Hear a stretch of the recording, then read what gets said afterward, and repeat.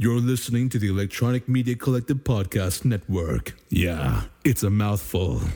For more great shows like the one you're about to enjoy, visit electronicmediacollective.com. And now, our feature presentation.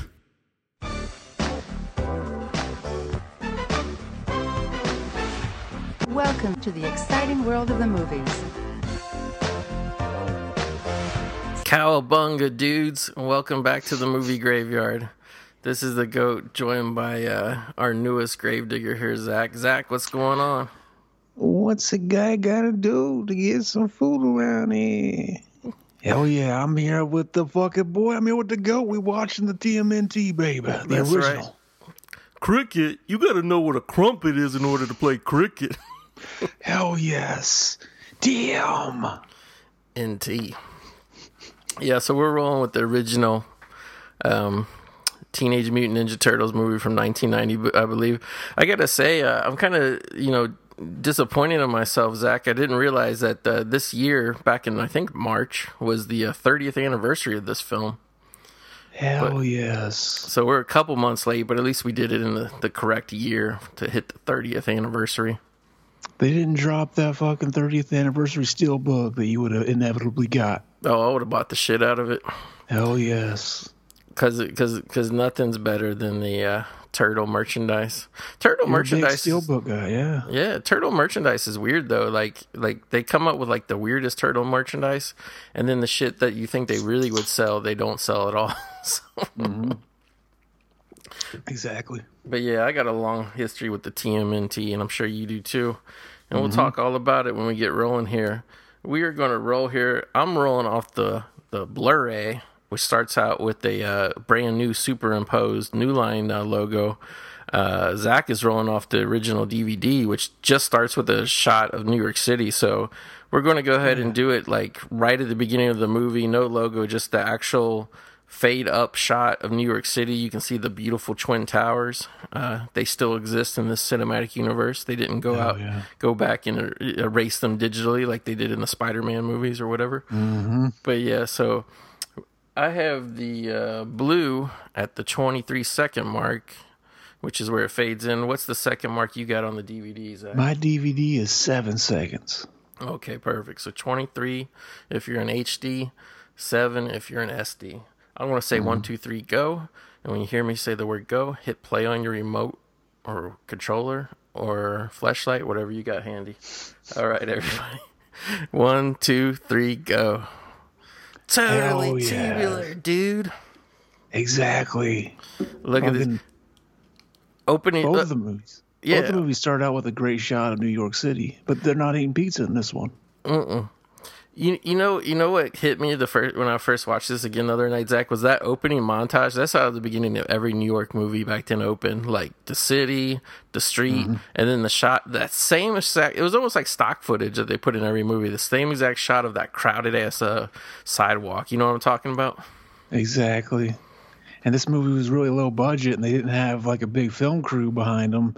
So like basically they couldn't shoot the whole movie in New York City. So a lot of it was like shot in like South Carolina. Yep. So I think that's a big thing they do to like trick you into thinking like, oh yeah, this is where this movie takes place. You know what I mean? Yeah, exactly. Like all these wide shots that are obviously Newark, and then we see this kid lean up against a wall, probably somewhere in downtown fucking South Carolina somewhere. They did shoot like a couple days there just for like big landmark kind of scene. Probably that might have been shot in New York City. Yeah. It's hard telling though. And he's also wearing a Sid Vicious shirt. Hell yeah. Yeah, hell yeah. Sid Vicious was dead, probably how many years at that point? Almost 15 at that point? Mm-hmm. He still was a punk icon. I remember kids in my high school wearing Sid Vicious shirts. Hell yes. So the opening of this movie is just people getting shit stolen at a rapid rate, ain't it? Mm-hmm. And they shot this because they ran out of money. The original opening was kind of more extravagant and took place at night, and was like a shot of New York City with like the ocean in front of it, and then like their turtle shells pop up, which they kind of did in part 2, like towards the end. But yeah, they couldn't shoot that. Yeah. What was you going to say before that, Zach?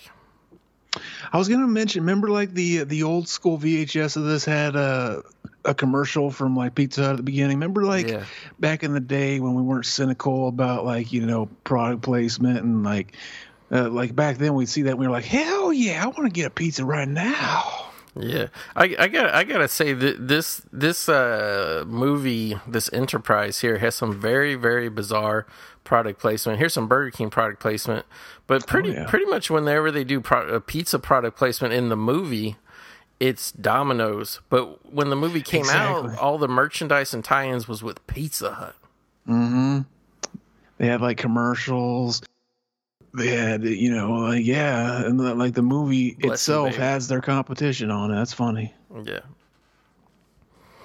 Now let's talk about this version of April O'Neil. This is actually my favorite version of April O'Neil because she pretty much changes in every turtle movie that comes out. I like this actress, whatever her name is, Judith, whatever. Is it Hogue? Is that who it is? Yeah. Yeah, I forgot what her last name is. Yeah. Hogue, yeah. Like she has a. And I guess we should say too, like, but she has like a I don't know what you call it, like a relatable sensuality about her that I like. Yeah, she looks very like just the girl next doorish. Yeah. When they recast her in part 2, it was Paige Turco, right? Yeah, exactly. Oh, I like Paige Turco too, but come on, man. Oh, exactly. We got a celebrity cameo, early appearance by The Rock, and by The Rock I mean Sam Rockwell. Hell yes. At this point, he was hot off the starring role in Clown House. Oh, man. Where they had to redub all their voices. Yeah, they did. They shot it with the convicted pedophile. Well, he wasn't convicted at that point. No, yeah, he was just getting rolling at that point. Exactly. So that's a good move. Like, I like when superhero movies, or really any action movie, because Christian Bale did it too in one of his movies, the Equilibrium movie, where you just start out the opening with the action scene that you don't even have to bother filming because it takes place in the dark. Yeah, I read that was a last decision because they were running out of budget and they couldn't choreograph another fight scene. Yeah. And plus, they had Sam Rockwell involved. Probably an insurance company wouldn't let him take too many blows to that beautiful, greasy face of his. Exactly. I gotta say it works, though, because, like, just that moment of, like, seeing the Psy hit the light and then seeing Raphael peek out from underneath the little manhole cover there. I have to say, like, that, like, this movie's way better than even I remember it. And believe me, it's, like, one of my favorite comic book movies of all time. But yeah, just something about it, man. It instead of just blowing its load, like, right off the bat, like, it slowly inches you up. Like, at this point, you haven't even really seen a turtle yet, and you're still on the edge of your seat, you know what I mean? They're building it up, and then right here they do the little freeze frame, which makes it fucking plays with you even more. Yeah, you see their shadows, and the shadows are awesome, because the turtles look exactly how you expect them to. Mm-hmm. Do you know originally, like whenever they first started like coming up with the idea to make this movie, they were actually going to do like a Roger Rabbit thing where like the actors were real and the turtles were animated or something. I'm glad they didn't do that though, just because honestly, I think the Jim Henson, suit company things there, like I think they're like the best thing about this movie in honesty. Mm-hmm. Because I know Michael Bay. Well, they did do the Roger Rabbit in the remake, I guess, because Michael Bay brought out China's finest animation company to bring the turtles to life and make them 600 pounds and all that. But there's something about when you see like your favorite hero, like your favorite comic book cartoon hero, like physical, real. Mm-hmm. And yeah. In the comic books, they were like 4 foot or something too. So so they kind of they changed it for the movie so that it would have been harder to find all people, like shorter people. Is like 4 feet? Is that considered like a little person, or like is that taller than a little person? I'm pretty sure everybody like you gotta understand like there's medical conditions too that classifies different things, but just the general overall generic term of little person I believe is reserved for anybody. I want to say 4'10" and under. So yeah. But yeah, like here they come home and they like you see how slick that was, Zach, how they slowly pan the camera over to see Splinter. I remember people were blown away by how good Splinter looked too, and he's basically just a full puppet, like pretty much. Exactly. Splinter's dank AF. He is. Would you party with Splinter? Oh yeah, I would do whatever calisthenics or instructions he gave me for sure. Fucking like make him crowd surf. Yeah. Like fucking make him like chug a beer. Like, oh, I'm wasted. Yeah. Like, that'd be dank. He parties because he's got that long. Even though he's a rat, he's got like that long goatee, that white goatee. Exactly. That's the fucking universal sign. I guess we should take a second here and talk about the voices. It's like you have like Robbie Rist, who was like a child actor. If it's the dude I'm thinking of, the kid from Brady Bunch. Yep, Oliver. Yep. And then like he went on to become a voice. You know, when he grew up, he stopped playing kid roles. He did voiceovers. I think he's a perfect Michelangelo. He's great, yeah. And then like the biggest surprise that like I can't believe that they got or whatever, because he was having a lot of problems at the time, but I thought he was great. Was I loved Corey Feldman's voice as Donatello. Exactly, yeah. I always forget that he's not back in part 2. It's like it's like it's erased from my memory. Like, oh, he's in all of them. And then whenever I watch it, I'm like, what the fuck? And then I remember all over again. Yeah, I have to say this movie was my height of Ninja Turtles fandom. And then I remember the night I saw part 2, I was so disappointed because at the time there was no internet and shit. I didn't know that there was a huge violence backlash to this movie. Like to me, this was like, oh, not only did they make a Turtles movie, but they made it badass because they had Golden Harvest make it. Who doesn't Golden Harvest mostly make like kung fu movies and shit? Yeah, something like that. Yeah. So like I remember when I saw part 2, like I came home, I took my Turtles poster down. Like I had a poster that was like the original illustrations. I guess we should real quick, touch on the different iterations of the turtle. There was an original independent comic book, which got a certain amount of underground success, but it was actually very violent and meant for adults. Oh, I love this shot of the skateboarding where you see the guy's human hand fly by. Oh yeah. But so the underground comic was really for adults and super super graphic, super violent. And then like somebody, I don't know who, like got the idea like, hey, we could turn this to a kids thing. So then they did the cartoon and the toys, which then, and then like, well, I should say when I say the cartoon, the 4 episode, I think it was miniseries, then it became a regular cartoon. And then, the whole phenomenon, as you know, it was born. You know what I mean? Hell yeah. Did you say when you saw part 2, you ran home and you took down your poster? Were you like Skippy? Turned down the walls and shit? I was like, I can't even tell you. Not only did I take it down, but I took it all down, like all my toys, all my shit. Which, like, to be fair, like, I was age-wise, I was at the breaking point of, like, not being in the Turtles anymore, But see, my fandom, like, grew because I remember catching, I want to say I was, like, roughly about 10 or 11 when the miniseries came on, and I just, like, was literally flipping channels and caught the first episode right as it was coming on. Like, it was such a, like, people don't understand, but Ninja Turtles was such a stealth launch, man. Like, it didn't really just, like, come out of nowhere, you know what I mean? So, like, I caught that miniseries, and I'm like, it was, like, right around the time we were moving houses, and then, like, a couple months later, I kept going to, like, a drugstore, because the original toys were made by Playmates, which were a tiny-ass company. So, like, I can't remember what it was, like a CVS, Rite Aid, whatever it was. Oh, I think it was actually a Walgreens now that I think about it, because that's who we had, like, around Cincinnati. By the way, this pizza looks nasty as hell. Yeah, it looked like it was left over from, like, 3 days ago. They just heated it up in the microwave or something. Yeah, but I remember I found the Turtles toys there, and it was, like, they were, like, on, like, not even an end cap, dude, but, like, a side cap that just had, like, pegs or whatever. And the first one I got was Raphael, and then I want to say the second one I got was I think it was Rocksteady, actually. But we're seeing Critters. You wouldn't watch Critters. Where did they come up with this stuff? Yeah, exactly. The original one we did together. We did. That's what brought us together. Exactly. And I was hoping I was hoping we could do Critters too, but Scream Factory never mailed my box set out, so I just paid them. And betas. They are some fucking beta cucks. Exactly. I'm glad I'm not a paid sponsor and I can say that they're beta cucks, because they fucking are. Exactly. You know what's funny too is like people hate Critters 3. I always loved it. I don't know why. It might have been the first one I watched. I've actually never seen it all the way through. I've seen parts of it on cable and shit. It's the most blatant Gremlins ripoff, I'd say. See, that would actually make me probably like it more, to be honest with you. Mm-hmm. But yeah, like, so, like, Critters came out in, like, what was it, Zach, 85, 86, something like that? Yeah, for a while that was kind of a movie that New Line Cinema always put in their other movies whenever they wanted to just show a random movie playing. Like it's on that scene in Nightmare on Elm Street 3 with the walking to primetime bitch. She's watching that for a second.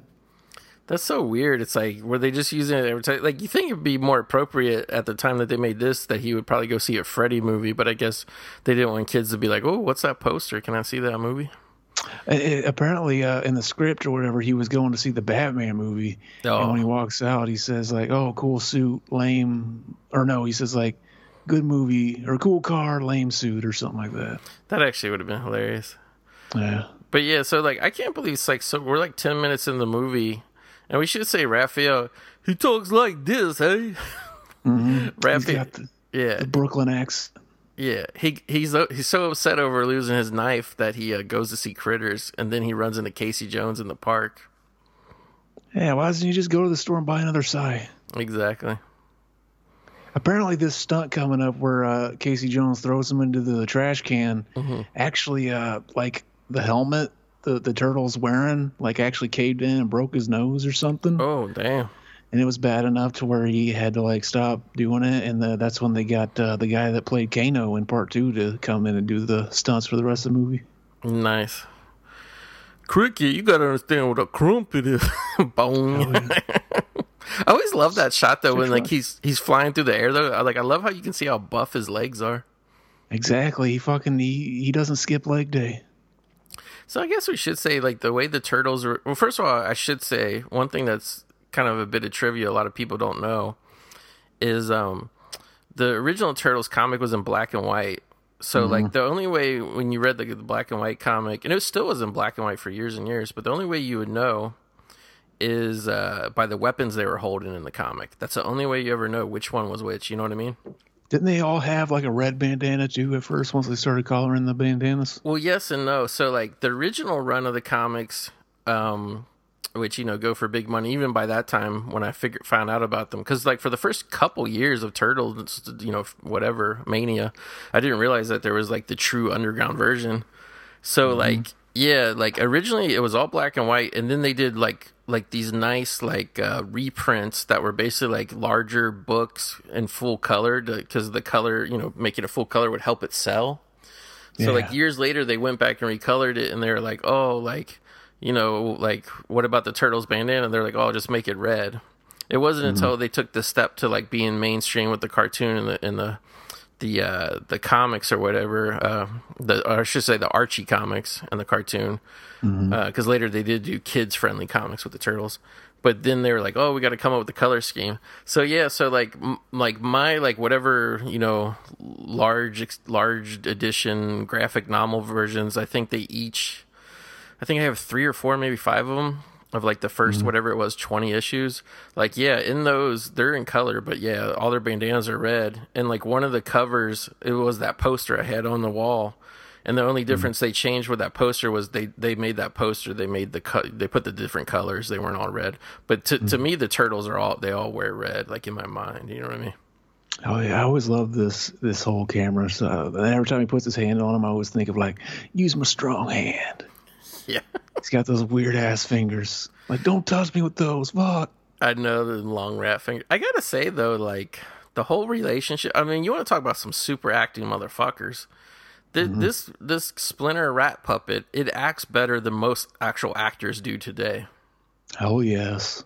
Like, it has so much gravitas in its voice when it speaks, and it looks so frail, and you know what I mean? Like, it doesn't have that, like, bouncy stick arm puppet look that you would expect. Like, it passes, you know. Like, the Turtles obviously pass for being real, you know, because they're guys in suits, the way they move. But that thing, like, if you look at Splinter's arms and shit, there's nobody in a suit because it's too frail and skinny, you know what I mean? It's just all a big puppet. Right, yeah. Like, that's why you hardly ever see him walk or stand up, you know?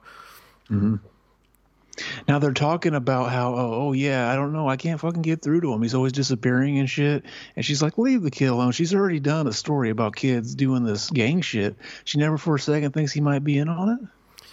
Yeah, the Foot Clan in this version of the movie, you know, this movie-verse version, It's basically like what was it? Like would you say Oliver Twist type thing? Mm-hmm. Like how Fagin had the army of kids stealing for him. That's what they're doing. Whereas the Foot Clan and the Foot Clan in the cartoon are like robots and shit. But in the original comic, it was just a legit Japanese ninja clan. You know.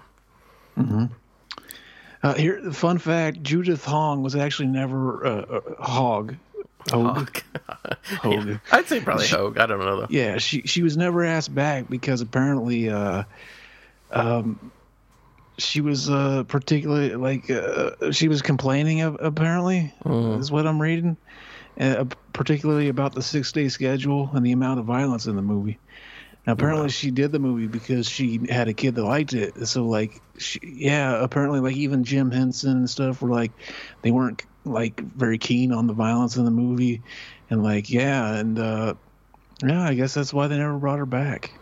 And apparently like they originally designed her to look more like she did in the cartoon with the bandana like yellow suit and like the big hair, but apparently she saw the suit and was like, hell no. So they like came to an agreement, and the scene earlier where she's wearing the yellow raincoat was like a compromise. I gotta say, usually I don't like people who aren't like true to the source material and shit. But I gotta say, I think I was with her on this because her version of April, like, the Turtles are the Turtles. Like, they can be the same in the cartoon as they are in the movie. But April, you gotta kind of make it like a realistic, believable, fully fleshed out human. You know what I mean? Mm-hmm. Did you ever see the girl who played April on the side of the Ninja Turtles arcade game? On the first game? Yeah. Or Turtles in Time, or the first game where like it has like the cartoon turtles on it, but then it has a human April. I think so. Yeah, a long time ago. Yeah, in the jumpsuit, she was hot. Oh, this is the first scene where she meets the Foot. Yep. And I gotta say too, because like they not right when the movie came out, but later on, like they made some movie versions of the toys. Do you ever have these, Zach? Like the turtles were actually made out of rubber. Like they were way cooler than the original toys. I didn't. I don't think so. I don't think I had all 4 of those. I had all 4 of the original, but the rubberized ones, I think I only had 2 or 3. But they were cool because you could pose them better and they looked more real. But they also made like this version of the Foot Soldier. I had 1 or 2 of these. I always loved the way the Foot Soldiers look in this one. Mm-hmm. It's probably the best. Yeah. They never made like commercially like you can't buy those masks. I want one. Yeah. Because they're almost like black Spider-Man type masks, but like the eyes are just like little mesh things. Like, but they're actually cool looking. Yeah, they look like bugs or something. Yeah. Something about them. Raph gets his size back here. Hell yes. Look at him kicking. See, and that's the thing too, is like they could move in these suits. Like I'm sure it wasn't easy. But apparently they actually shot the scenes, like the action scenes with the turtles, at a different frame rate, so that whenever it sped up, it looked like they were going faster, because apparently they were pretty heavy and hard to move in. Well, I heard too that the like immediately, obviously, when you put it on, I think the suits weighed like over 60 pounds, but as soon as the guys put them on, they started sweating, and like the suits just absorbed the sweat. Yeah. So it just got heavier and heavier, and like they were losing like massive amounts of weight and everything. Mm-hmm. But like Raph goes around in like this trench coat disguise, which I always liked. You think at the very least like they could have, fit like a air conditioner in the backpack or something. Hell yeah. And like, what's the point of the trench coat? Because like, as we saw, whenever he fucking flipped over that taxi driver, he was like, what the hell was that? And he's like, it's a big turtle on a trench coat. They're not even fooled by it. No, they're not. And I want to say, I get confused with who played the turtle in the suit and who did the voice, but like, I don't know if it was the voice guy or the guy in the suit, but the guy in the back of that cab, I think, was one of the people who played Raphael. All the people who did the inside the suit stuff have a cameo throughout the movie. Yeah. It's a good way to reward them for their, Hell yeah, not like fucking, what's his asshole name? Fucking the guy that made Bad Boys and the new ones. He Michael was like, Bay. Yeah, apparently they were treated like shit or something. I remember something about that. Yeah, like, like I remember seeing the pictures when they filmed it. Like they had guys in like janky, like half turtle, half mocap suits. Yeah, terrible. Yeah, and then they just CGI'd over that, obviously. But like, there was also like a weird thing too, like with the Michael Bay one, like where at the last minute they changed the voice actors. Where like I think that's why they got like Johnny Knoxville for like Leonardo and all that bullshit. Mm-hmm. If it was me, like literally any version of a Turtles, live action, whatever, CGI, cartoon, whatever, I would just get the 4 guys who did it for this. I would get Robbie Rist, what's his name? Oh, yeah. Corey Feldman, Josh Pace. I would just get all those guys. You know why they call him Robbie Rist, right? No. He's got the fastest wrist in the West. Like, apparently, like, he's broken records for making you come within, like, 3 seconds and shit. Wow. See, that would be great if that was true, but it's not. No, it's not. Exactly. I thought this was a good scene, too, when April freaks out when she wakes up and sees all the turtles and stuff. Splinter. Did you know, apparently, the longtime Quentin Tarantino editor, Sally Menke, or whatever her name is, apparently this was her first time making a movie, and so I guess she edited this. Wow. I always liked how these weird shots, like they're like layered in puppets on like green screen type shots. Like I always liked the way Baby Splinter, like the turtles, they pretty much use real turtles except for the one shot where they show them like talking or whatever. But I always liked the little Splinter puppet. Apparently, like this scene was shot on Super 8 film to give it like that kind of home movie look. Because like, oh, I'm telling the story of the. That's pretty funny. Yeah, it's so low budge, but it's cool. This movie in general is pretty like when you see it, and obviously a lot of people now would say, "Oh, that's a big disadvantage because we like digital bullshit." But like this movie being shot on film and low budget cheap film stock, like the whole thing all throughout, like it has like a level of graininess and grittiness to it, and the movie's not shot like overly stylized like a Joel Schumacher Batman movie or anything. So it kind of has almost like this weird documentary look that kind of like, it kind of, to me, it sells the reality of like all these guys in these suits and shit. I love how gritty this movie looks.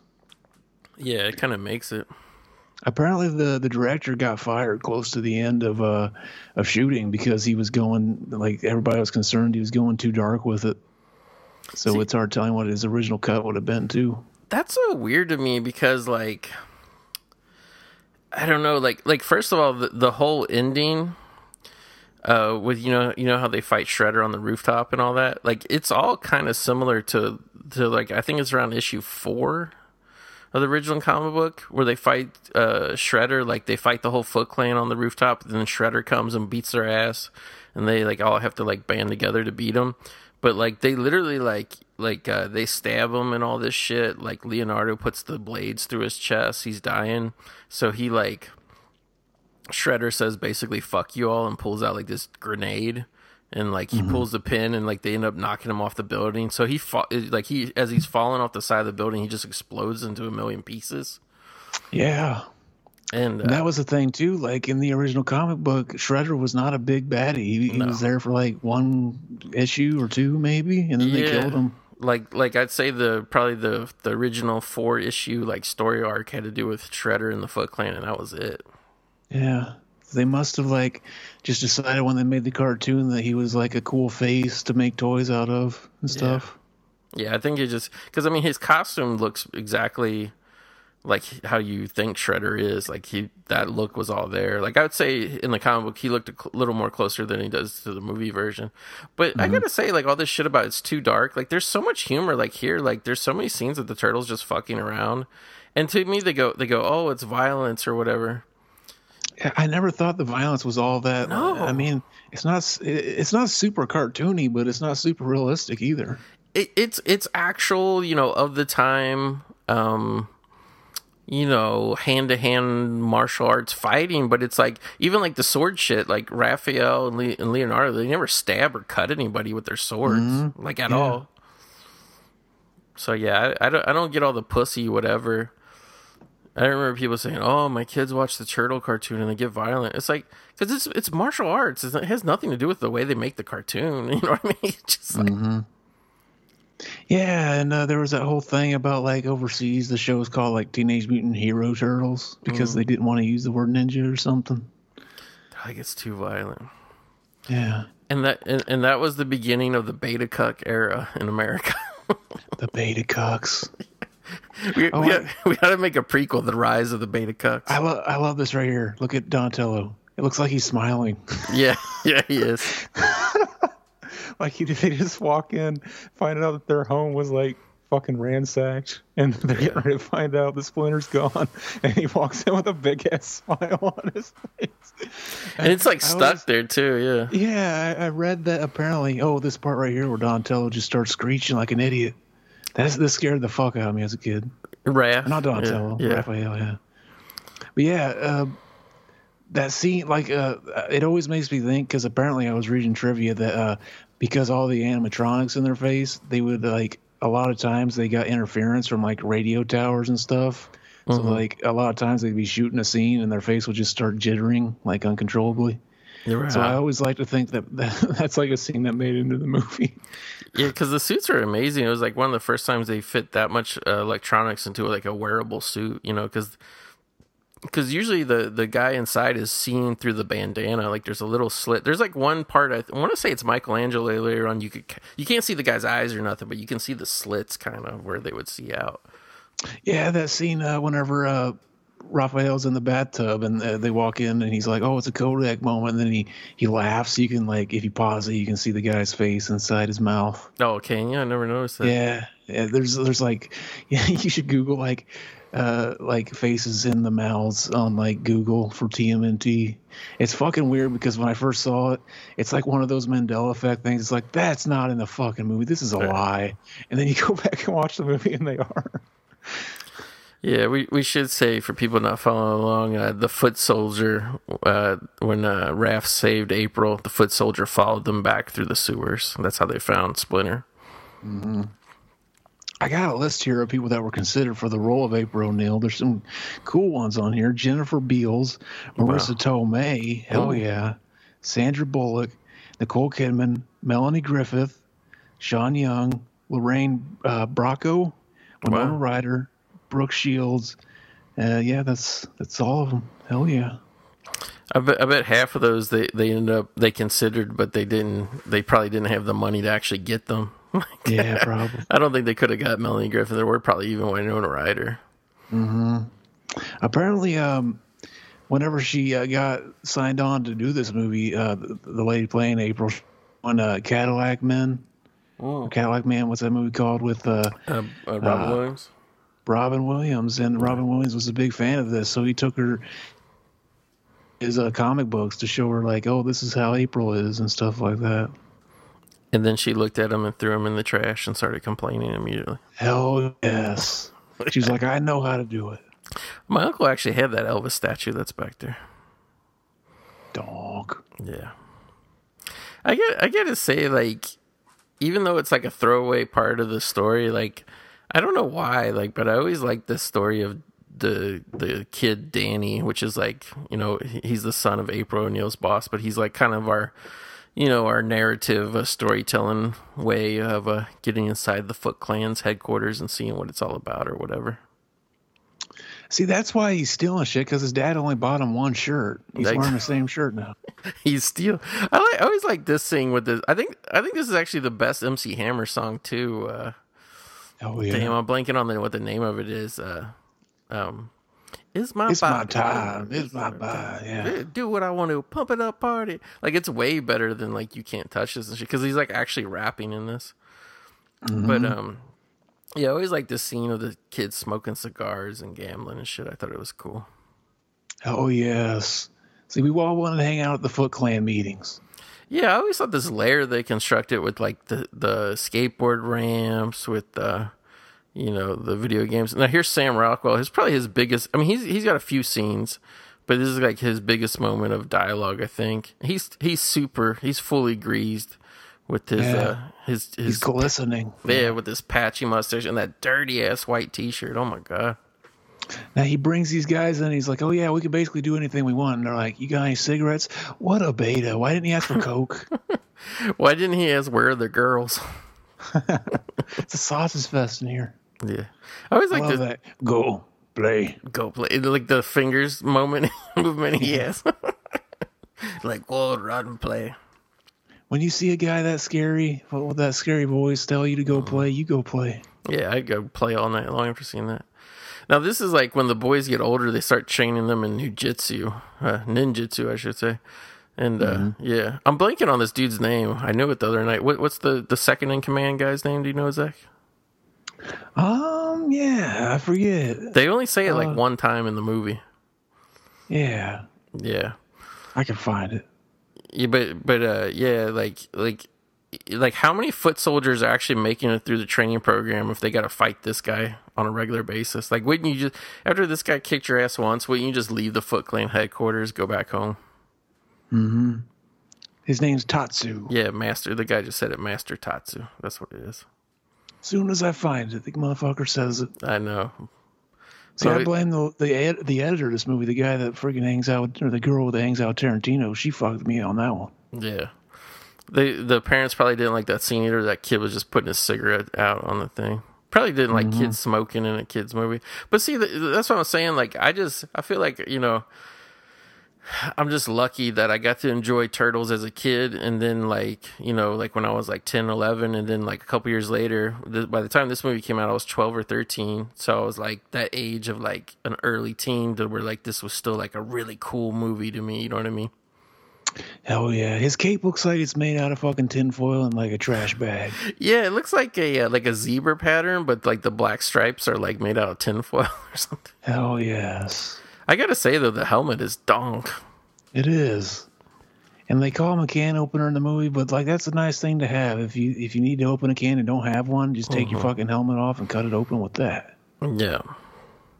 Because, you know, they show it later in the thing, but the reason he wears a mask is he's terribly disfigured, ain't he? Terribly. He got fucking scratched by a rat. Yeah. I always love the scene, though, where, like, Tatsu pulls back the cape slowly to reveal, like, the spikes on his shoulder. I don't know why. I always thought that was badass. Oh, yes. Fucking shoulder pads. Yeah, and I have to say, like, not only just the direct sequels to this, but even, like, the Michael Bay modern ones. I don't think there's ever been a Turtles movie, like, as serious and badass and cool as this. You know what I mean? Mm-hmm. I think that's what... I mean, I guess we touched on it. What do you think of the Michael Bay ones? Man, the first one, I was very, like, meh, it's okay. Like, I never had it wasn't, I remember being so, like, I had such little expectations that when I finally saw it, I was like, oh, it wasn't as bad as I figured it'd be. And then the second one, I watched it, but I couldn't fucking tell you a single thing that happened in it. I forgot everything within, like, a week after watching it. Yeah, like, I didn't have any high hopes for it just because it was Michael Bay, and then there was the drama where at first he wanted to turn them into aliens and all that shit. Mm-hmm. But like when I saw the first one he did, and I saw it in the theater, and it was kind of like, this ain't for me. Just like how I was a huge Transformers fan as a kid, and then I went to see the movie, and I go, oh, this ain't for me. This is like for like beer swilling, like you know what I mean, truck driving type of guys. And like that's how I felt about the Turtles movies. I'm like, oh, it wasn't even like I saw the Turtles movies and I was like, oh, this is just for kids and I'm older. I was like, no, this is for a certain demographic. Like this is for a demographic that like, doesn't really like action movies, doesn't really, like comic books. This is just like for the dumb movie audience, you know what I mean? Mm-hmm. And then like the second one came out and so many people were like, oh, it's got Bebop and Rocksteady, it's so true to the original, whatever. And like I was like, I'll wait for video. So I waited for video. I watched it once. I'm like, yeah, like I don't need to ever own these or buy these or whatever. Like, I was somewhat like, hey, we're gonna see Krang for the first time in movie form and all this stuff, and it was just like, yeah, I forgot about the movie as soon as I watched it. Did you know? You know how Nickelodeon had their own little show going on when the new ones were coming out. Did you ever see that episode where they cross-dimensioned them, like where the new guys met the original Turtle cartoon versions? Yeah, I was never into those like Nickelodeon versions because I couldn't stand the way they looked, to be honest with you. I have like the first season of it, and I've still never watched it. I forget who gave it to me. But yeah, I was gonna check it out. Yeah, like I did see that episode. They had like the original Krang and the new Krang. Gilbert Gottfried does the new Krang. I remember for a while, like the new versions are animated like, the old style, and then later on, I think the old style like is animated like CG, like the new ones. It was interesting. Yeah, they got all the original voice actors and stuff. I gotta say too, because I kept going back and rereading all my comics, and I even like had like a handful of issues of the Archie type comics. Like, I don't know, like to me, like it just was never the same once you once we got out of the original era, I guess you should say. Mm-hmm. Do you remember a scene in this movie where Tatsu attacks a kid and like beats him up? Just during that training scene that we saw, but that was it. Okay, yeah. I couldn't remember it, but it says that originally the kid was supposed to die from getting beaten up so bad, but they had him cut it out of the American version. And it says in the French version of the movie, the kid does die. Right. In the French version, the kid does die, but all the turtles chain smoke and drink wine. Oh, yes. Yeah. It's kind of funny though, because like how like that one scene Donatello was just smiling. It's like you could almost tell the scenes where they're just like they're wearing the stunt suits because the mouths never move. You know what I mean? And then the dialogue scenes like this. Like I gotta say, like when I saw this, and I get anything now practical just looks old and dumb to people because it's like, oh, it's a guy in a rubber suit. That's so dumb. That's so lame. Bring in the CGI. But I gotta say, even as like, I guess like an early teen, preteen, whatever, where I was when I saw this movie, like that sense of like magic of like, oh my God, it's the turtles and they're real. Like they're actually in the real world. And like all those scenes of when they're blinking and their mouths are moving, you can see their teeth and shit. Even though it's not like probably the most realistic suit, like it doesn't exactly look the way like the Predator does or the Alien does or whatever in those movies. But it's still like, I don't know, like I just think they hit something perfect here of like it's still a little cartoonish, but it looks real. You know what I mean? Like they made the turtles just ugly enough to where they looked real. Hell yeah. Exactly, I agree. And just like this of like Donatello and Michelangelo, like watching the cartoon or whatever, and like they got so much personality to them. You know what I mean? Like they seem like real characters. Oh yes. They're turtle shells. They got the 6-pack going. Yeah. They got some nice cum gutters. Yeah. I'm fucking terrible. Yeah. I was going to say something equally worse, but I was just going to say the thing too, like when you first start watching the movie, like they kind of all look the same, but as the movie goes on and you get more of the close-ups and the dialogue scenes, like you start to notice the differences in the suits, like the way that their front shells are and then their back shells like all have different scars on them, and then their faces are different. Like Raphael definitely has like the widest, chubbier face, you know what I mean? And like Michelangelo kind of looks like the smallest, youngest one out of them all. I would say Donatello and Leonardo are roughly about like the same size and stuff. But so I guess we got to ask too. And I got like the biggest cop out answer of them all. But who was your favorite turtle? As a kid, mine was always Raphael, and like later on, I started liking Donatello. And now, for some reason, I still like say like, yeah, Donatello and Raphael. Yeah, for me, it was like when I first started, whatever the kids version, I guess it was Michelangelo.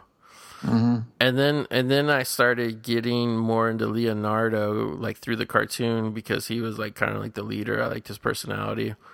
And then I really got into Donatello just because of his weapon. But like by the time this movie came out, like this movie like really and also combination of this movie and reading the original comic, because in the original comic book, Raphael is pretty much just like he is in this movie. He's like the biggest hothead, and like he always gets beat up because he goes and fights the Foot by himself and stuff. Mm-hmm. But this movie and reading the original comic books, like it pretty much switched me to Raphael's by far my favorite. Yeah. See, you liked Donatello too as a kid, Yeah. and you had to because fucking he was the only guy that could beat fucking Bebop in the NES game with his long ass stick. Yeah, them He video had to games. jump on that fucking big crate and just fucking hit him as he ducked, which didn't make any sense. Yeah, I only played the Turtles arcade game like a few times back in the day. Oh, okay, I'm talking about the NES one. I know. And then I got the NES one, and I hated that game because it was so fucking hard and monotonous. Exactly. But they had a Game Boy game. I think it was called Follow the Foot Clan. And that's the one I played the most. I like, even now I can go through and beat it. Like it's like a lot shorter and a lot easier. But that was the funnest one, the Game Boy game. Did you play the Turtles in Time for Super Nintendo? Nah, I never had Super Nintendo. I had Genesis. Oh, that's the one everybody loved. It was fun. It was different than the arcade version. It was completely different. Yeah, I played the arcade version a couple times. Yeah, and the fucking the console version, not only did you get to fight Bebop and Rocksteady, you got to fight Token Razor also. Really? Yeah. There was one of them too where you got to fight Baxter Stockman. Like I know you got to fight him in the Game Boy game, but I thought there was one of those console versions you got to fight him too. Yeah, you got to fight him in Turtles in Time, both versions. He's like the first boss guy, I think. I think it's because Golden Harvest made this movie. That's why the action is so good. Like if just a straight up American production company made it, I think like the Turtles would have just like not really fought. You know what I mean? Like they just would have been like fucking slapping them and shit. But see, like this, like Donatello gets his head in the fishbowl and then he spits the water. Like this is still for kids. It still has the comedy. Like it's not that like brutal. Like they're just punching and kicking and hitting people with sticks and shit. Mm-hmm. I don't get these pussholes. Fucking beta cucks. Exactly. Yeah, like, I mean, I still like the cheesy stuff about part 2, you know, like once that initial disappointment wore off, you know, I like Toka and Razor, and I like Ninja Rap, and I mean, don't get me wrong, but it's just like once I saw what they did with the Turtles, and it's like so obvious that they're not allowed to use their weapons, like once like Michelangelo is like fucking hitting guys with pepperoni sticks and shit, it's just like this sucks, you know what I mean? Combat cold cuts. Yeah. Whoa. So like if I was like 12 or 13 when this came out, I guess I was still 12. I was probably a couple months away from turning 13. So then I was probably 14 or 15 when part 2 came out. So like that's when I was just like, fuck, this is baby beta cuck bullshit. You know what I mean? Mm-hmm. See, I was probably around your age, like your age during the first movie when the second one came out, maybe. Yeah. You know what's funny too is as a kid I loved part 3 also. You know what? Because I hated part 2 or whatever, and then like we still went to see part 3 just to see something, you know, just like whatever. And yeah, I didn't really mind part 3 because like I guess my expectations had been like whatever. Like I expected a kids movie, and to me part 3 everybody talks shit about how terrible it is and stuff, and then like I admit it's by far the weakest one of the 3. But like just the way the fucking turtles look is garbage. It is, but it's like I don't. Was Jim Henson Chopped even doing the thing anymore, or was there somebody else? This is the last movie Jim Henson did before he died. This one right here. Yeah, so, I know he died like right after the premiere of this movie, but yeah, like but at least it reminded me more of a kids movie. Like I can watch 3 as like a kids movie, you know what I mean? But it's like this is like part 2 pussied out so much where you can't really claim it either. Like part 2 just seems like a regular Jim Henson type movie, like Labyrinth or whatever. But like to me, Turtles movies should be action movies, like comic book action movies. That's what they should be. And yeah, to me, this is like by far the best. And to me, this is like the only thing that even like remotely reflects the original comic. You know what I mean? Yeah, I'm not sure if Jim Henson's Creature Shop did the third one. I'd assume like if they did, they'd probably want to scrub it and forget it ever happened. Like they wouldn't admit it now. They because the suits got like more basic looking, and like I don't think the facial whatever. Yeah, the animatronics moved like really goofy. Yeah, they must have got somebody cheaper for that. Yeah, one thing I liked about it though was that it had the return of Casey Jones. It did. I like that too. I just like the time travel aspect or whatever it was, because like just seeing the turtles in the samurai gear and shit. Like I like that they did something different with it. Yeah, the masks they wore were cool. Mm-hmm. While we're talking about Casey Jones, I have a list of people that were considered for Casey Jones. Oh, I'd love to hear that. Yeah, Johnny Depp, Keanu Reeves, the fucking Reeves Oh, himself, shit, baby. Christian Slater, Lou Diamond Phillips, Emilio Estevez, Kiefer Sutherland, Jason Patrick, Brian Austin Green, Alex Winter, Bill and Ted were considered. Wow. Gary Daniels, River Phoenix. Dang. Yeah. I about half those names, I don't think they could have afforded it, to be honest with you, even at that time. Elias Koteas, is that his name? Yep. He's great in this movie. Yeah. He is. He is great. I like him a lot. You ever see his real piece de resistance is David Cronenberg's Crash? You ever see that? I have seen that a long time ago. I don't remember him in it, though. Yeah. If I'm remembering correctly, he's the guy that James Spader cornholes in the back of the car. Dog. I heard that's getting a 4K release overseas. I'm importing the shit out of that. Oh, yeah. Look at Shredder just punching the shit out of Splinter. Now, I gotta say, we all know the backstory. Splinter, when he was a baby, like an actual rat-sized rat, he jumped up and attached Shredder's face. Mm-hmm. But in the story, though, at this point, though, Shredder doesn't know that's the rat, right? I don't know. He acts like he doesn't know, because wouldn't he kill him immediately if he knew it was Splinter? You know what I mean? Maybe, yeah. And they changed one thing in the movie, in the cartoon, or in this Splinter's, his owner was Hamato Yoshi. And in the cartoon, Splinter is Hamato Yoshi. They changed it. He cursed him and turned him into a rat. That's right. Was the comic book different, or was it one of the two? I thought in the comic book he was like that, though, like he is in this. He was the rat. Yeah, I did. I think they did say that they were trying to be more like the comic book than the cartoon. I'm not gonna lie. I think that's a beta cuck move to make Hamato Yoshi. I think for the cartoon they just didn't want to admit that Hamato Yoshi got killed. Probably, yeah. And his wife. Mm-hmm. See, what if fucking Shredder had sex with his wife and made Hamato Yoshi a cuck? He did. That wouldn't be fun. It would be. See, as a kid, I always felt bad for Splinter here. Like he kind of looks like he's a little cute dog almost. You just want to pet him. Yeah, in both the original comics and live action movies, Splinter is the pet rat of a ninja named Hamato Yoshi in Japan. Oh yes. Intelligent for his species, Splinter is able to learn Jujutsu art by mimicking his master moves. I don't know why. I don't know if that line of dialogue was on the soundtrack or what, because I had the soundtrack taped to this, but I always have that burned in my brain with Splinter's like, mimicking his movements, I learned the art of ninjutsu. It's funny watching him watching a fucking rat doing the ninja stuff. I know. But I don't know, man. I'm not gonna lie. Like this scene right here is Splinter. To me, not only does that look more real, obviously, but it looks better than the CGI dog shit they do now. I don't get why we just can't do this again. Exactly, yeah. Like the Henson shop still exists because they just did that. What was it? The Dark Crystal series for Netflix.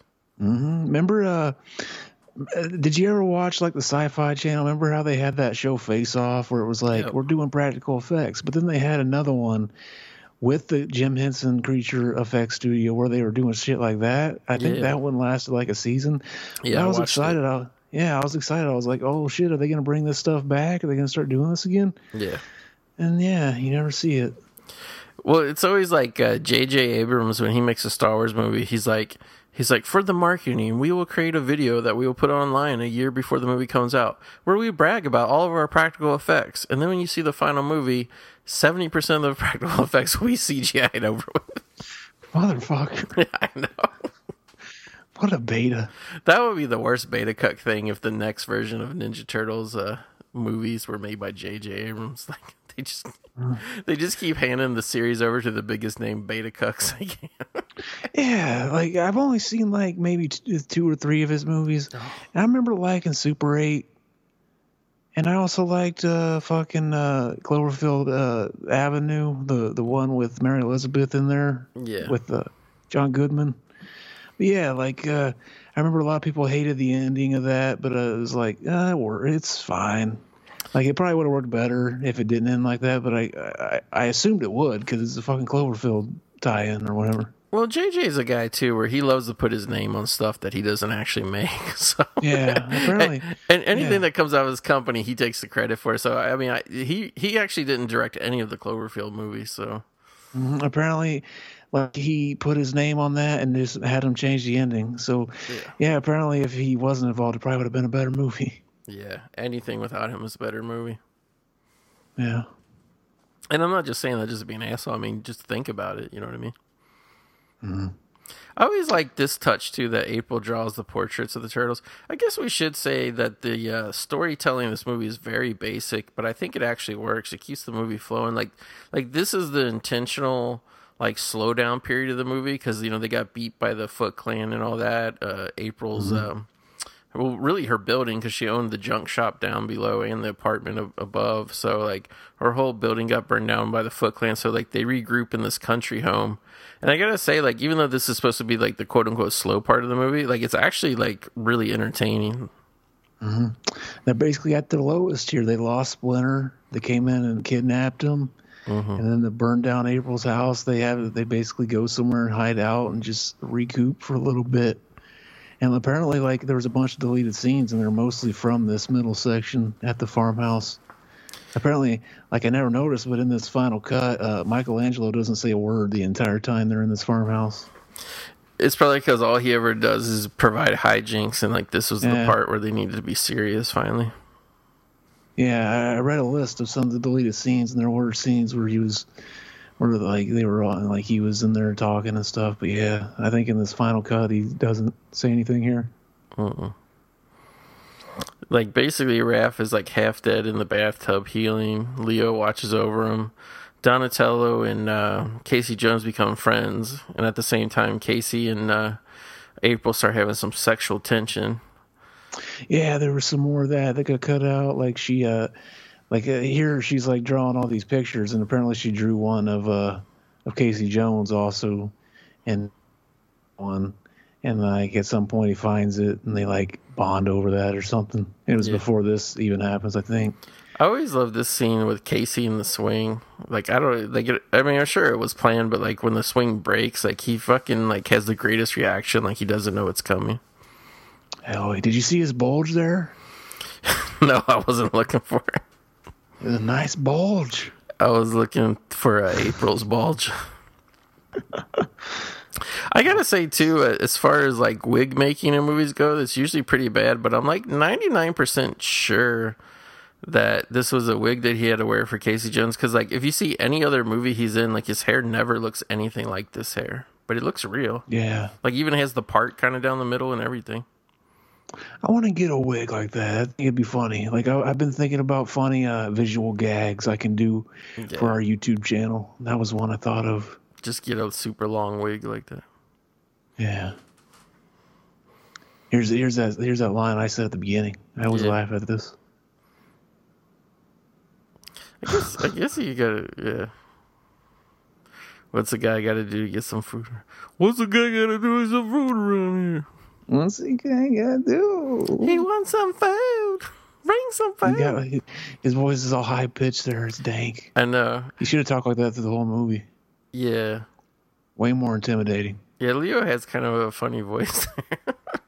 Exactly. I like how the tub's completely dry, so they were just keeping him in a dry tub for no reason. I'm reading that Baxter Stockman was originally one of the side villains in an early draft of this movie. That would have been donk. Because this movie's pretty lean. You could have put a little bit more fat onto it. Hell yeah. Oh, there it is. Did you see his face? No, I was looking for it. I still didn't see. Oh, well, no, Donatello, you can see his mouth. I guess it's special stunt. It's whenever he does that, like, It's weird. It's weird. It like makes all your dreams like crash and burn. Like everything you believed as a kid is just dead when you notice that. I'm gonna have to Google that when we're done recording here. It's like, I was looking at Yeah, I was looking at those pictures. I was like, that bullshit. Fucking, they're not people in costumes. Those are real fucking mutant turtles in that movie. Fucking Beta Cuck's lying to me. Beta Cucks will lie. I don't really, it's kind of a weird episode because, you know, a movie like this, we'll probably get like a lot of those, like as Aaron calls them, those flyby listeners. And people will be like, I just wanted to hear a movie or a podcast about the movie Ninja Turtles, and all I heard about was Beta Cucks the whole time. Exactly. They don't believe the beta. They're trying to lie to you and make you think that these are guys in costumes and shit. Well, the worst thing about Beta Cucks, Zach, is Beta Cucks will try to tell you that Beta Cucks in general do not exist and that they're normal people, but we know they're Beta Cucks. Oh yeah. If you're watching a PG-13 turtle movie and you say it's too violent, I won't even say you might be a Beta Cuck. I'm saying you're definitely a Beta Cuck. Oh yes. We talked over the only scene where where Michelangelo or was it Raphael? He's wearing like that weird ass straw hat. Yeah. Apparently, there were some deleted scenes with the hat. Hopefully, one that explained the origin of the hat. I needed to know. He probably found it in a closet.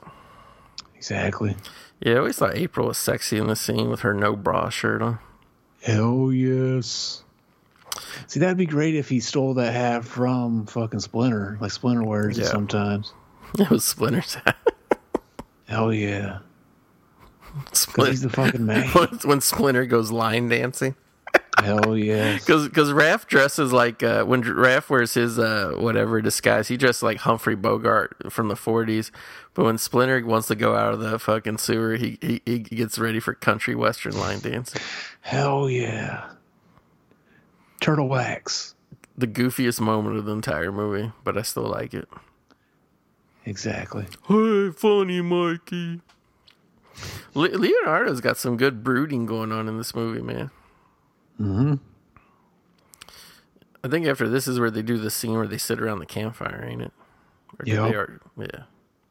We're already almost through the second act of the movie where they're at this farmhouse. Yeah, when I was watching this the other night, because I've been plowing through a lot of movies lately, Zach, and a lot of times I start them too late, so I got to watch half of it and then watch the other half the next night. Mm-hmm. I thought this was going to be a situation, and like next thing I knew, the movie was like almost over, and I just ended up watching it all at once. Mm-hmm.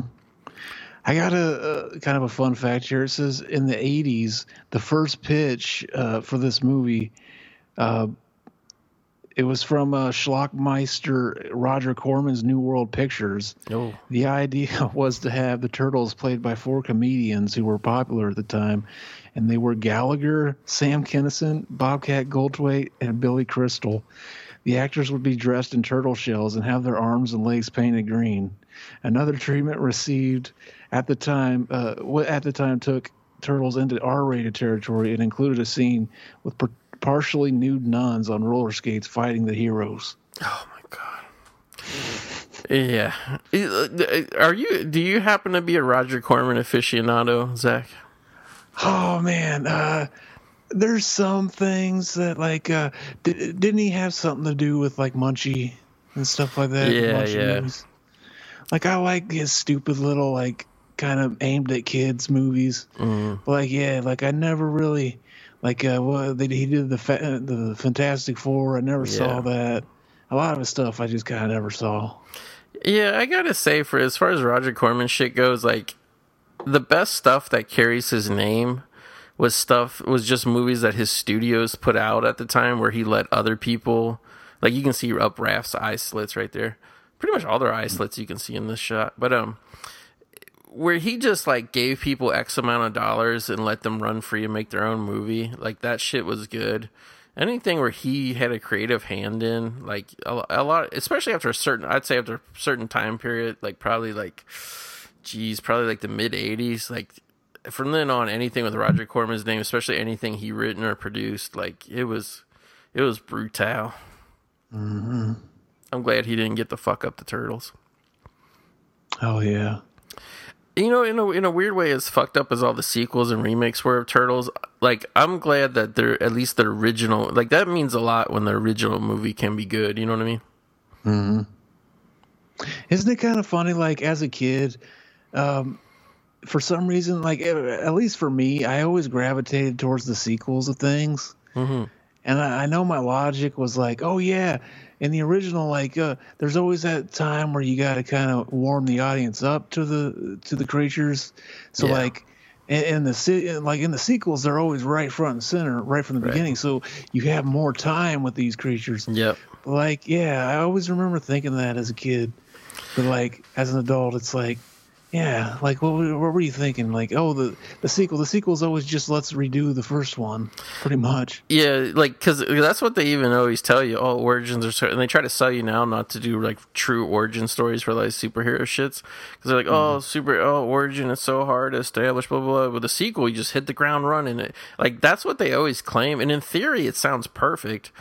But yeah, what's funny is usually when you watch the part 2 of a lot of different movies, you realize, oh, yeah, we actually don't have anything, and we're just going to do little things that remind you of the first movie in some way, and then we're going to, just kind of wrap it up at the end. And yeah, like I remember, like you were a big fan of or you weren't a big fan of Sam Raimi's Spider-Man. Like, do you like the newer ones where they don't bother with the fucking origin story? No, I hate the new ones. Oh, okay. My favorite one is the first Andrew Garfield one. And then I like I like the first half of the second Andrew Garfield one, and then it goes really fucky once the Green Goblin shows up. But no, the new ones are terrible because you have no idea. The ones with Tom Holland, you have no idea like what happened. Like, is Aunt May like a widow? Is she? And I remember Bird or somebody was trying to explain to me like, oh, they don't need to do that. Yeah, there's a line. Everybody claims there's these lines hidden in these movies that reference, oh, Aunt May's going through a hard time. Oh, blah, blah. To me, there was never an Uncle Ben in those new ones because like even if you're not directly like mentioning it or whatever, like you still got to play the emotional afterthought of it. And Marissa Tomei is never sad for one fucking second in any of those movies she appears in. So it's like, they're just slap-ass, happy-go-lucky, sell-out fucking movies to me. Like, especially the last one, the Far From Home one. Yeah, I haven't seen that one yet. Yeah, it's just like a lot. Don't get me wrong, it's not like a terrible, terrible movie, but it's like, it feels like a movie that, like, obviously they didn't do this, but it feels like a movie that was made in 2 weeks with no fucking story. It's like, oh, he goes on a trip, and every town the class trip visits, there's a monster attacking that he has to fight. Like, it's so like fucking like, and then of course they you think this is like kind of like almost like a one-off random story with a new villain, and then nope, it all ties back into the MCU, through past movies and whatever. And I'm like, to me, that's weak storytelling. You know what I mean? Yeah, I can see that. Oh, there was these pictures she's drawing. There was like a tie-in at the end. In the original ending, she was like visiting like a comic book like studio and pitching the idea for the comic book, Teenage Mutant Ninja Turtles. And she's with the kid here. I forget his name. But like, yeah. They show it to the guy running it. And he's like, these hero turtles are just too far-fetched. And like the turtles are watching from outside the window, and like Michelangelo falls down. And I sent you that. It's basically like it's got the original actors in the suits, their voices. So it's kind of weird to watch. Yeah, I sent you that. And then I'll take a look at it, but I heard there's even an more original version of that scene, Zach, where the guy that has no imagination and never thinks the turtles will work is they pan back the camera and you see the name tag on his desk and it's Kevin Feige. Hell yes! Like, I forgot to mention it. And also, too, because I'm watching it on the 7-inch screen now, but I totally noticed it when I was watching it on my big screen TV the other night, Zach, is like when they pulled Danny out of like the closet, like those floppy red things, like that's like a stuffed animal version of the Noid from Domino's. Yeah. And then also on the Ninja Turtles TV, they have like a little figure of the Noid stuck on there too. Yeah, see, they were shilling for fucking Domino's hardcore, and then fucking Pizza Hut comes and like, oh, we'll fucking publish and like advertise the movie, and the movie has their biggest competition of the time in there. Like, how the fuck does that work? Like, did Domino's money just run out once they stopped filming? Because and also too, the pizza that turned all green that Danny had down there that rotted, that was also a Domino's pizza. So like, the only time you ever see pizza really in this thing is like Domino's. Like, I know April says she has some frozen pizza, but they never show the brand or anything of that.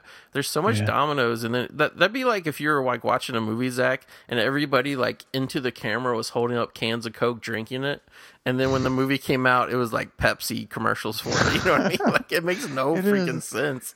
It's pretty funny, actually, to think about. But it's great. It's great strategy from the filmmakers, right? Though, because like they got to soak two pizza companies for product tie-in money. I'm pretty sure with the sequels too, it was always like Pizza Hut after that, if I remember right. In the movies. Like, I can only imagine it was probably one of those things where like, oh, we have a small budget, maybe we can just get it an okay from like one brand, and then we'll just stick with that one through the whole movie. I can't remember what company it was. I want to say it was Domino's, but I could be totally wrong. But like around the time, like the last, actually not even the last Batman movies, I think it was like the Christopher Nolan ones or something. Like there was like, they had like a tie-in, like maybe it was around the time The Dark Knight came out, but like it wasn't even like, maybe they had a special pizza, but I know the gimmick was you could get it in a special black Gotham pizza box. Yeah. See, that's funny because like before, like, well, yeah, like the last time I remember like a movie doing a tie-in with like Pizza Hut, it was the Casper movie. Oh, yeah. And it was basically like the commercial had like some like you go into like a Pizza Hut and like Stinky and the other ghosts are eating, and Fatso was eating his pizza backwards, so he's eating the crust first. And he says something like, "Oh, I'm eating my pizza backwards." And as a kid, as an adult, you watch it and it's like, that's fucking stupid. But as a kid, I was like, that's fucking dank. I got to try that. I got to try eating my pizza backwards. Yep. Mom, can you take me to Pizza Hut tonight? I got to eat it backwards. I remember making my mom, when I think Back to the Future 2 came out, making my mom take me to Pizza Hut nonstop so I could get those stupid-ass sunglasses. Which, like, I don't even think were in the movie even, but they're like, oh, the solar shades from the future, solar shades. Oh, me and all my friends, we all had to have all the solar shades. Solar shades, so they're basically just sunglasses, like normal sunglasses. They always look like Rocky Horror Picture Show sunglasses, like some of them, like they're just like wacky shapes and colors, cheap sunglasses. I had them for years. And I remember like there was 4 designs, but 2 of them were actually the same, just redone in different colors. You know what I mean? Mm-hmm. See, like, look at little Splinter when he got his ear cut off, the way he was holding it.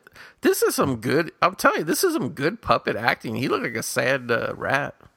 Yeah, I couldn't tell. Was that stop motion or just puppet? Just a puppet, yeah, because it was like under the floor. And it was really good. I'm sure probably what they did was they probably built it bigger to scale. Like, it probably wasn't literally the size of a rat. It was probably a little bit bigger, but still. Yeah, so Splinter, like, he has that big ass sword and he swipes at Splinter. Shredder had the big ass sword. He swipes at Splinter, and he fucking misses and just gets his ear. Like, did he mean to do that? He wanted him to live so that he could one day do this. Yeah, I mean, he even sees him as an adult, like, mutated rat with the ear cut off, and he still doesn't recognize him. Well, maybe that is how he recognized him if he did. Yeah. Okay. Like, like the way I took it when I watched like the movie, like Shredder didn't realize who Splinter was, like, till like later on. Yeah. You'd assume he'd say something about it or something. Like, Shredder's like hatred for obviously he wants to kill the Turtles because like he was trying to shut up April O'Neil, kill her, or do whatever, and the Turtles stopped that from happening. So I get why he's mad at the Turtles, but he's also like, there's like a line where he's like, oh, we have to get these freaks. Like, he's so like, it's weird how like Shredder is like, these abominations of nature, we must kill them.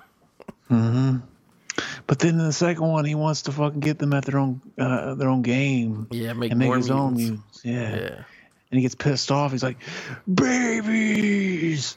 I know. They're babies! He thought he was going to get these cool-ass mutants, and then he just got some dummies.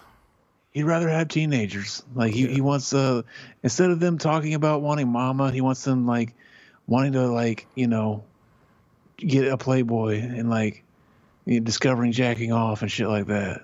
Yeah, it's weird. I never understood in the sequel why they just didn't do Bebop and Rocksteady, to be honest. Yeah, I remember there was a reason for it, but I forget what it was. Was it just that they wanted to like make new characters to make new toys out of? Possibly, yeah. Yeah. I love, see, this is good filmmaking. I love this part where all the Foot Clan, like, you see them all jumping into the sewer, like they can't wait to get out of the sewer, and then later after the turtles kick their ass, they show them all crawling out of the sewer real fast. Exactly. So I wonder, like, they live in the sewer, so like they probably gotten used to like the stanky poo smell. It's like, yeah, they could have done something with that. Like maybe fucking Shredder tries to kill them with by having the mutant babies shit all over them, but then they can withstand it because they're used to it. Yeah, they Been just dank. like bathe them. Well, you know what's funny too is like in the 70s and 80s and. Like there was a lot, I guess maybe even in the early 90s too, because for some reason the Punisher moved into the sewer too in the Dolph Lundgren version. But like these movies love to have all these sewer scenes, and like they're always in the sewer and it's like steamy and hot, and there's like 2 inches of water, which like that would really just be piss and shit. But like when you see a sewer like on an actual TV show, like a documentary, like it's like you're up to like your neck and just like it don't even look like piss and shit. It looks like barf just flowing through the sewer. And like literally if you stepped in it, you crawled into it like without a completely protective suit on, like you would actually just like get super sick and like ill. You know what I mean? This is actually one of the like more comedic scenes in the movie where Casey Jones is mimicking his like the bad guy's vocal thing he does while he's doing. Yeah. And his reaction to seeing Splinter for the first time is fucking pretty funny, too. Yeah. He just kind of like, what the fuck? And then just kind of shrugs like, okay. Yeah, Elias Cotees is awesome in this. Did you ever see, it's a remake. I think it's like a remake of a Humphrey Bogart movie, but did you ever see Desperate Hours with Mickey Rourke and Elias Cotees play brothers? And No. Dude, I actually highly recommend it. So it's like Mickey Rourke is like this like criminal. I forget what he did. I think he's like a murderer and shit. It's actually like, it's funny when you watch it. It's like the characters are actually who Tarantino based the Gecko brothers on and From Dusk Till Dawn. So like Mickey Rourke is going on this big trial, and his lawyer is Kelly Lynch, this like hot woman who he seduced, to help him escape. So they do like a whatever you call it, like courtroom escape. And Elias Cotees is his brother and helps him get away. And then there's like a third guy played by David Morse. And like, like all the cops and everything are like looking for him. So they have to hide in like this big mansion that's like owned by Anthony Hopkins and I think Mimi Rogers. And they have a couple kids. I want to say Shawnee Smith plays the daughter. It's actually a really good movie. I want to say it's from 1990. So like literally like either 89 or 90. So like it was like the movie either right before or right after this that Elias Cotees made. It's pretty good. Oh yeah. I'll check it out. Yeah, it's worth watching.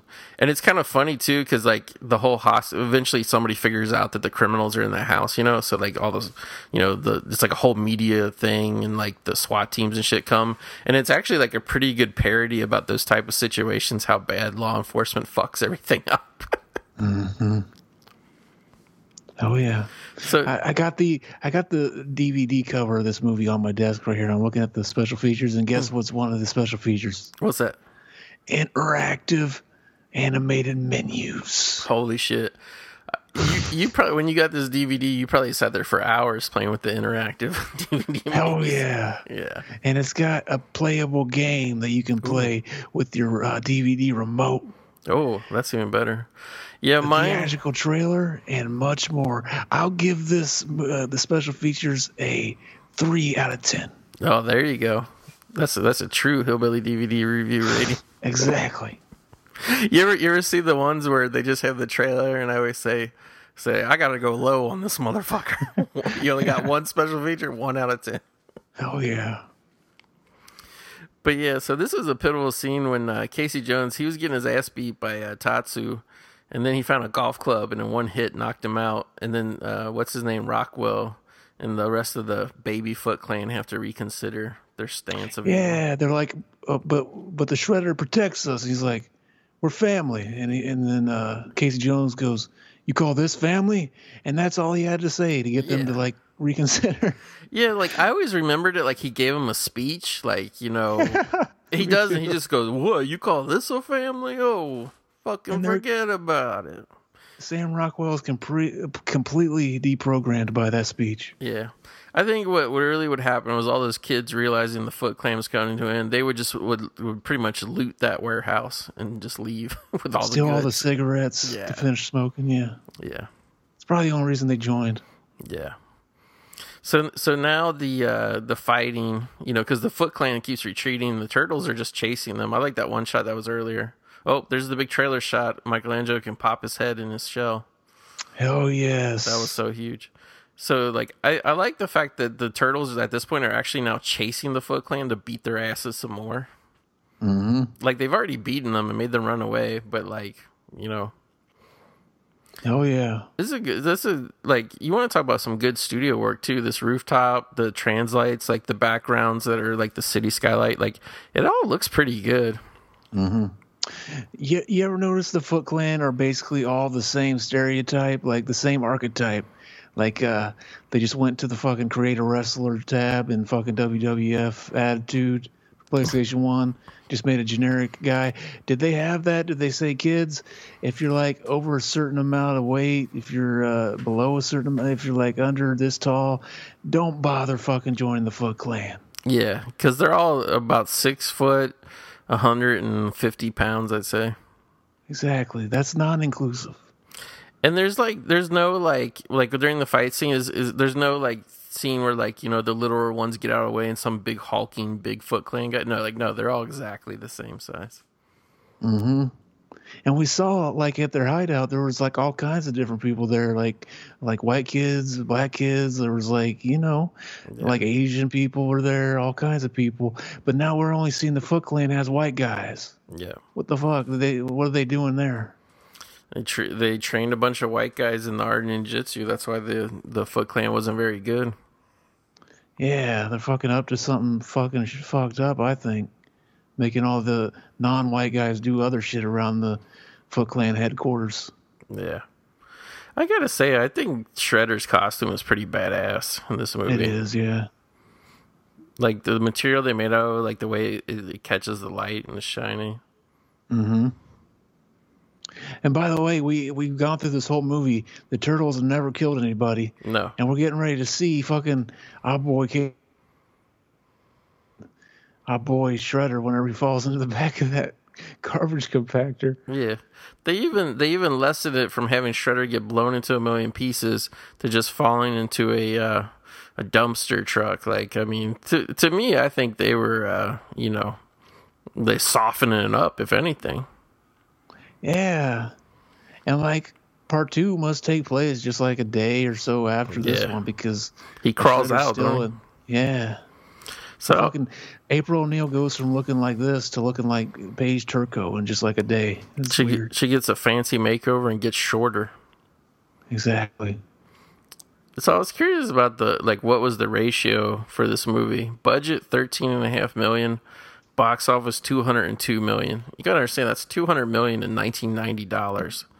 That'd be like 60. That'd probably be like $600 million now. In all honesty, it's weird to think that this was like a big like kind of like name too. Like it's a big property, and they just let some people that were doing it completely independently have it. That's fun. Yeah. Like would they ever do that now? No. Disney would buy it and then fucking, you know what I mean? Exactly. Bob Iger must own everything. I own Star Wars now. Look at my Beta Cuck trilogy.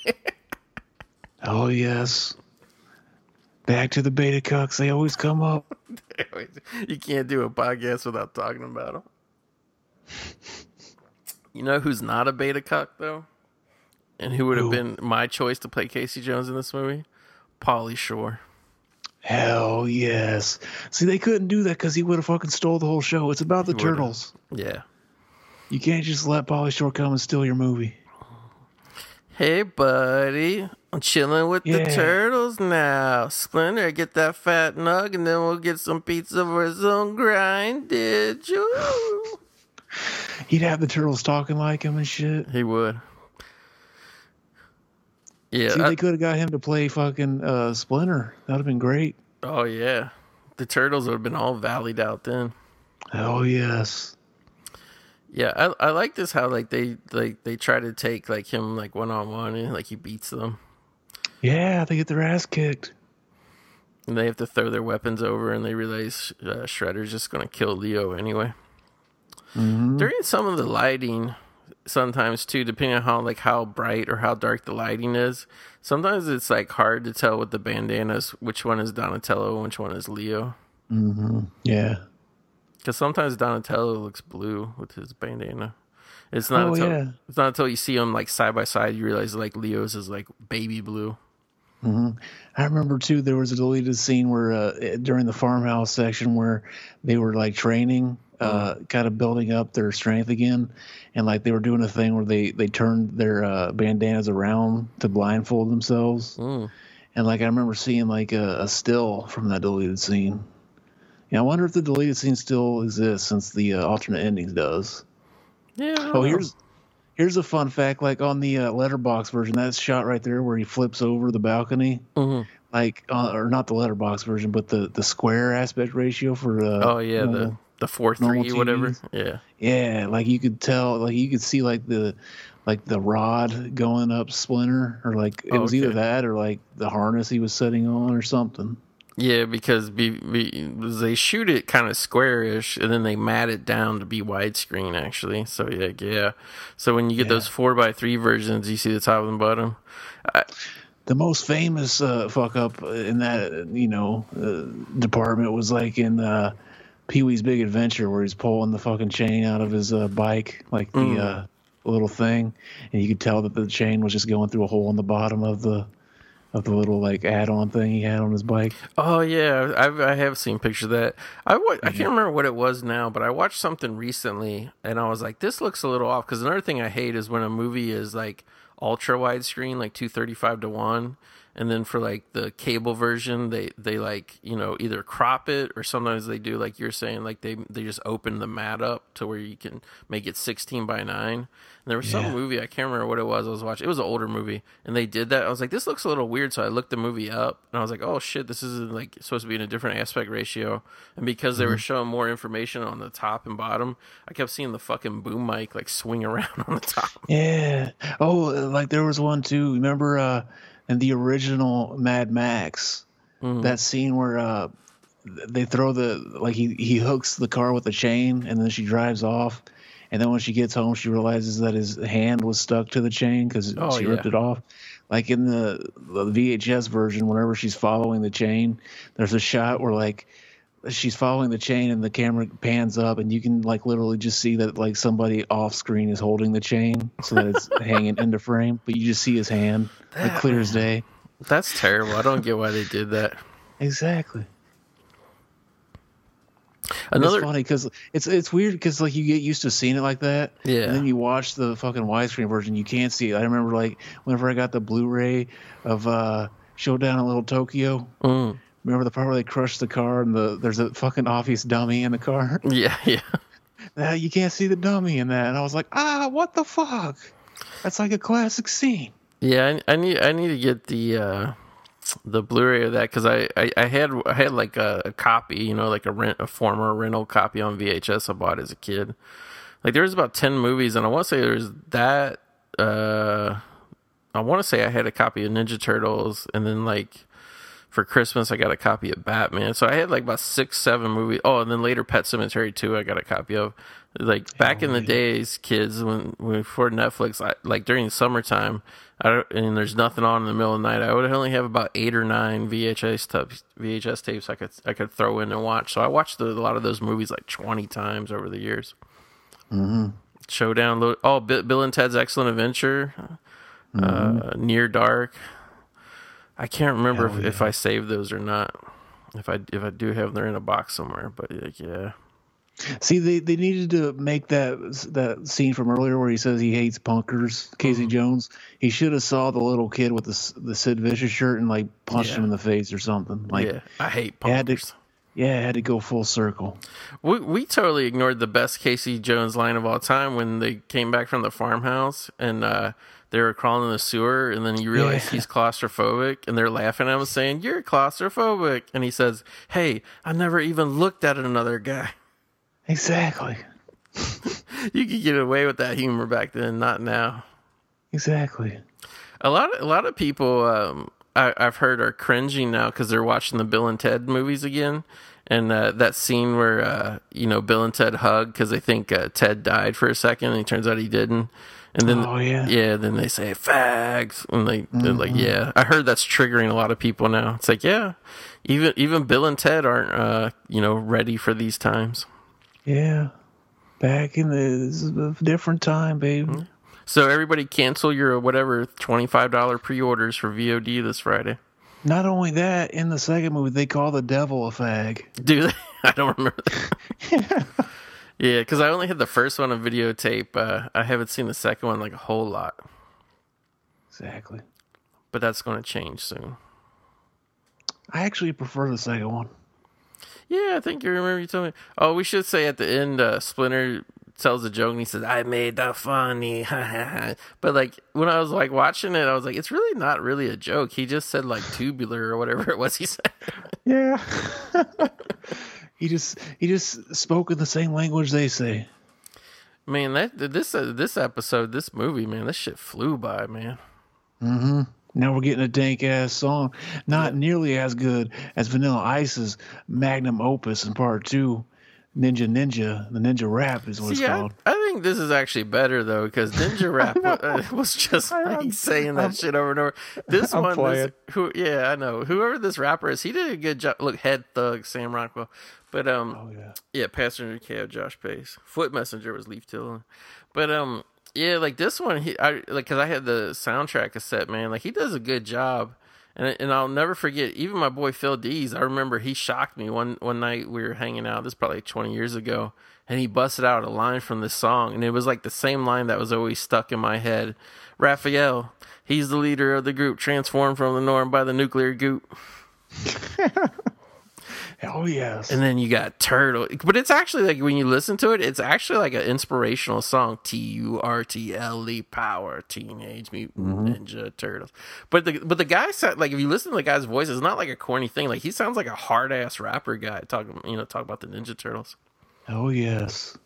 You remember later, because I remember Pizza Hut advertised the show. So you remember when the Turtles released through Pizza Hut a tape you could buy of them performing songs? I do, yes. Yeah. We're coming out of our shells. And they even did a tour, and like I was supposed to go see it. My dad was going to take me, but like for whatever reason, like I don't know if the tour got canceled or just our local whatever got canceled. But yeah, I never got to see it. Fucking amazing! Like they actually made it like an entire like little mockumentary around it. Wow! And like I remember there's a scene where like they're talking about they're talking to this guy he's like their producer, and they're talking about like, oh yeah, they're so good at their instruments, and he's like, I think it was Donatello, he's playing a bass, and it's like, oh yeah, Donatello, he's playing bass, he's only got 3 fingers, so like we were wondering how are we gonna utilize this. so he's playing a nice 1-string bass. It sounds amazing. Wow. It's so fun. It's like a 1-string bass. They're trying to convince you how real it is. Yes. Which now Marvel, like every hero just has magic witchcraft CGI suits that fly on and off in their bodies with no explanation at all. They just go, oh, it's technology. The Turtles universe, they're like, how is this 3-finger motherfucker going to play bass? They had to let us know. Yeah, they did. I want to say Michelangelo was the drummer, wasn't he? Maybe. I'm thinking maybe the guitar player, or maybe he just sung. Maybe. Yeah. I don't remember. Yeah, I don't know. It's funny. I think he was a drummer, though, because it makes sense. He's the nunchuck guy, you know what I mean? Oh, yeah, probably, yeah. Yeah. But yeah, that's another tape. If I ever come across it, I'll actually give it a listen. Oh, yeah. But yeah, man, it was fun. I know you're a bit younger than me, so probably Probably as far back as you can remember, because like I actually remember when the Turtles like emerged and were like just barely coming out and then getting big, but probably like your whole childhood, the Turtles were probably a big thing, weren't they? Hell yes. I was born in '89. I think the show was on its like third season at the time. Oh yeah. Dang. Oh yeah. So to what Star Wars was to me, because I was born in '77, and what Star Wars was to me, Turtles were to you exactly. Oh yes. Because I was born the week the first Star Wars movie came out, and you were born like the year that Turtles Mania was really starting to blow up for the very first time. So, see, imagine an alternate universe where this movie had like fucking random CGI elephants added in to hide like that'd be best. Empty space in the background, and like they updated the origin scene where they were kids. Yeah, there was the when Casey Jones and Raphael fought in the park at first, there was a lot of empty space around them to put those CGI elephants into. Not only that, like fucking they changed it so that fucking Raphael didn't strike first or something. Yeah. In the remix version, instead of saying "cricket," you got to know what a crumpet is. Like in order to appease all the beta cucks, he just said they give him a British accent, and he says, "Oh, tally ho, sir, be on your way. Just knock me into the trash can now. Oh, I won't fight you, sir." Mm-hmm. Oh, Harry Potter. Tell me, Zach, were you a fan of Harry Potter when you were a child? I actually was. By the time the movies were coming out, I think I watched the first two, and then by the time the third one was out, I kind of grew out of it. But I still watched the third one, and I haven't seen any of them since that one. Yeah, I didn't see any Harry Potters until like long after they were done on home video. So I came late to the party, and I didn't really stick around that party that much. It didn't do much for me. I was too old when the books came out, so it didn't hold any, nostalgia for me. They still need to make that Harry Pothead spinoff, though. Roger Corman that was probably his pitch before they made the first real movie. That was probably his pitch. Yeah, see, this is the special features on my Blu-ray, Zach. First of all, it immediately goes to the special features screen, and there's a photo. Like, it's not from the movie. It's just like some photo they took of Raphael posing next to a manhole cover that he's like holding up. And the special features are theatrical trailer and the sneak peek of TMNT Smash Up game for Wii. Lame. They didn't even put the dank ass interactive game on yours. No, just sneak peek. And I started watching that sneak peek Wii game shit. Oh, it sucked. I was like, I turned it off. It was just like these cartoony, like, you know how they always try to make every game look like a cartoon because the graphics actually sucked. It was just like, and it wasn't even like a real game. They were just beating the shit out of each other like nonstop, like a fighting game. It sucked. Yeah.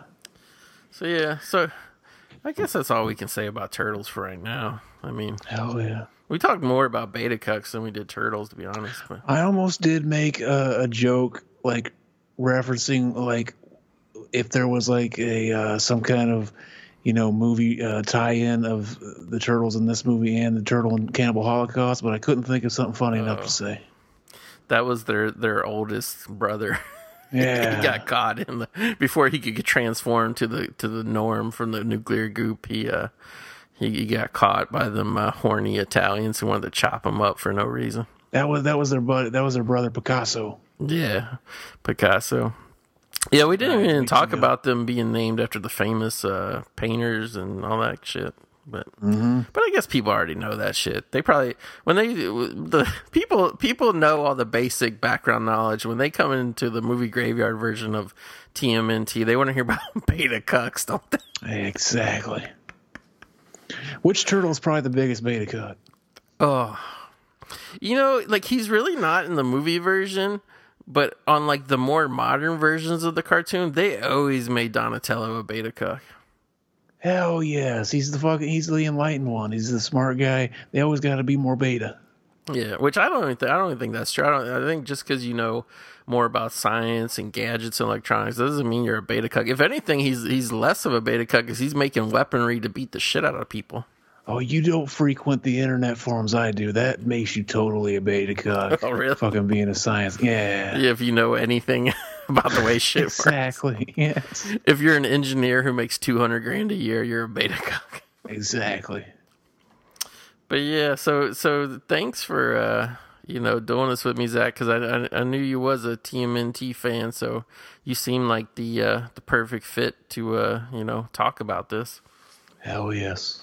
And like I said, I just realized the other day, well, I can't even give myself credit because it was after I asked you to do this episode. I realized it was 30th anniversary, but I'm glad we got that out. And technically, this will be our first episode of September, so it's kind of like summer's over, but we didn't really talk about any big, summertime, big budget blockbuster movies this summer, so I thought it'd be nice to sneak this one in there, Hell yes. So what else you been up to lately, Zach? What do you want to promote here on the Graveyard? Well, we put out the last time I was on, we talked about the Mac and Zach fucking home movie we made years ago.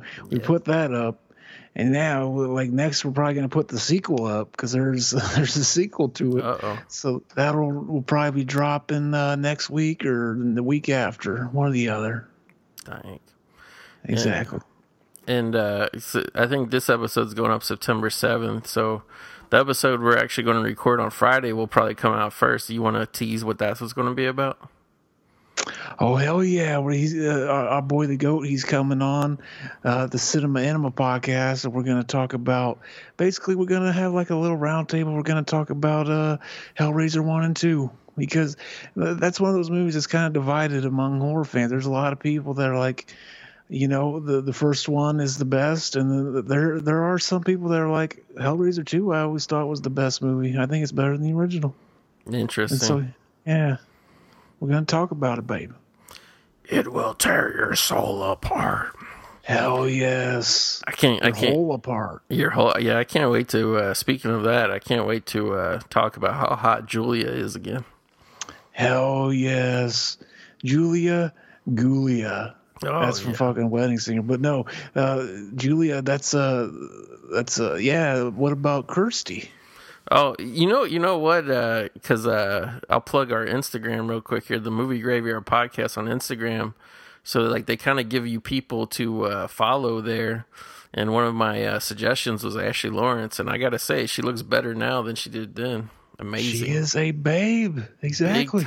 Big time. Hell yeah. Oh shit. You ever have every once in a while where one of your ears just starts ringing and you can't hear out of one? Yeah. It's happening right now. It's weird. That's your brain's way of telling you that the movie's over. Hurry up and put part 2 on so you can see Michelangelo slap people with pepperonis. Hell yes. Or I just started thinking about Ashley Lawrence and my brain just wants to jack off now. That's your that's like the voice of your fleshlight calling to you from the drawer. Hell yes. So yeah, anyway, that's it, guys. Congratulations surviving to September 2020. Exactly.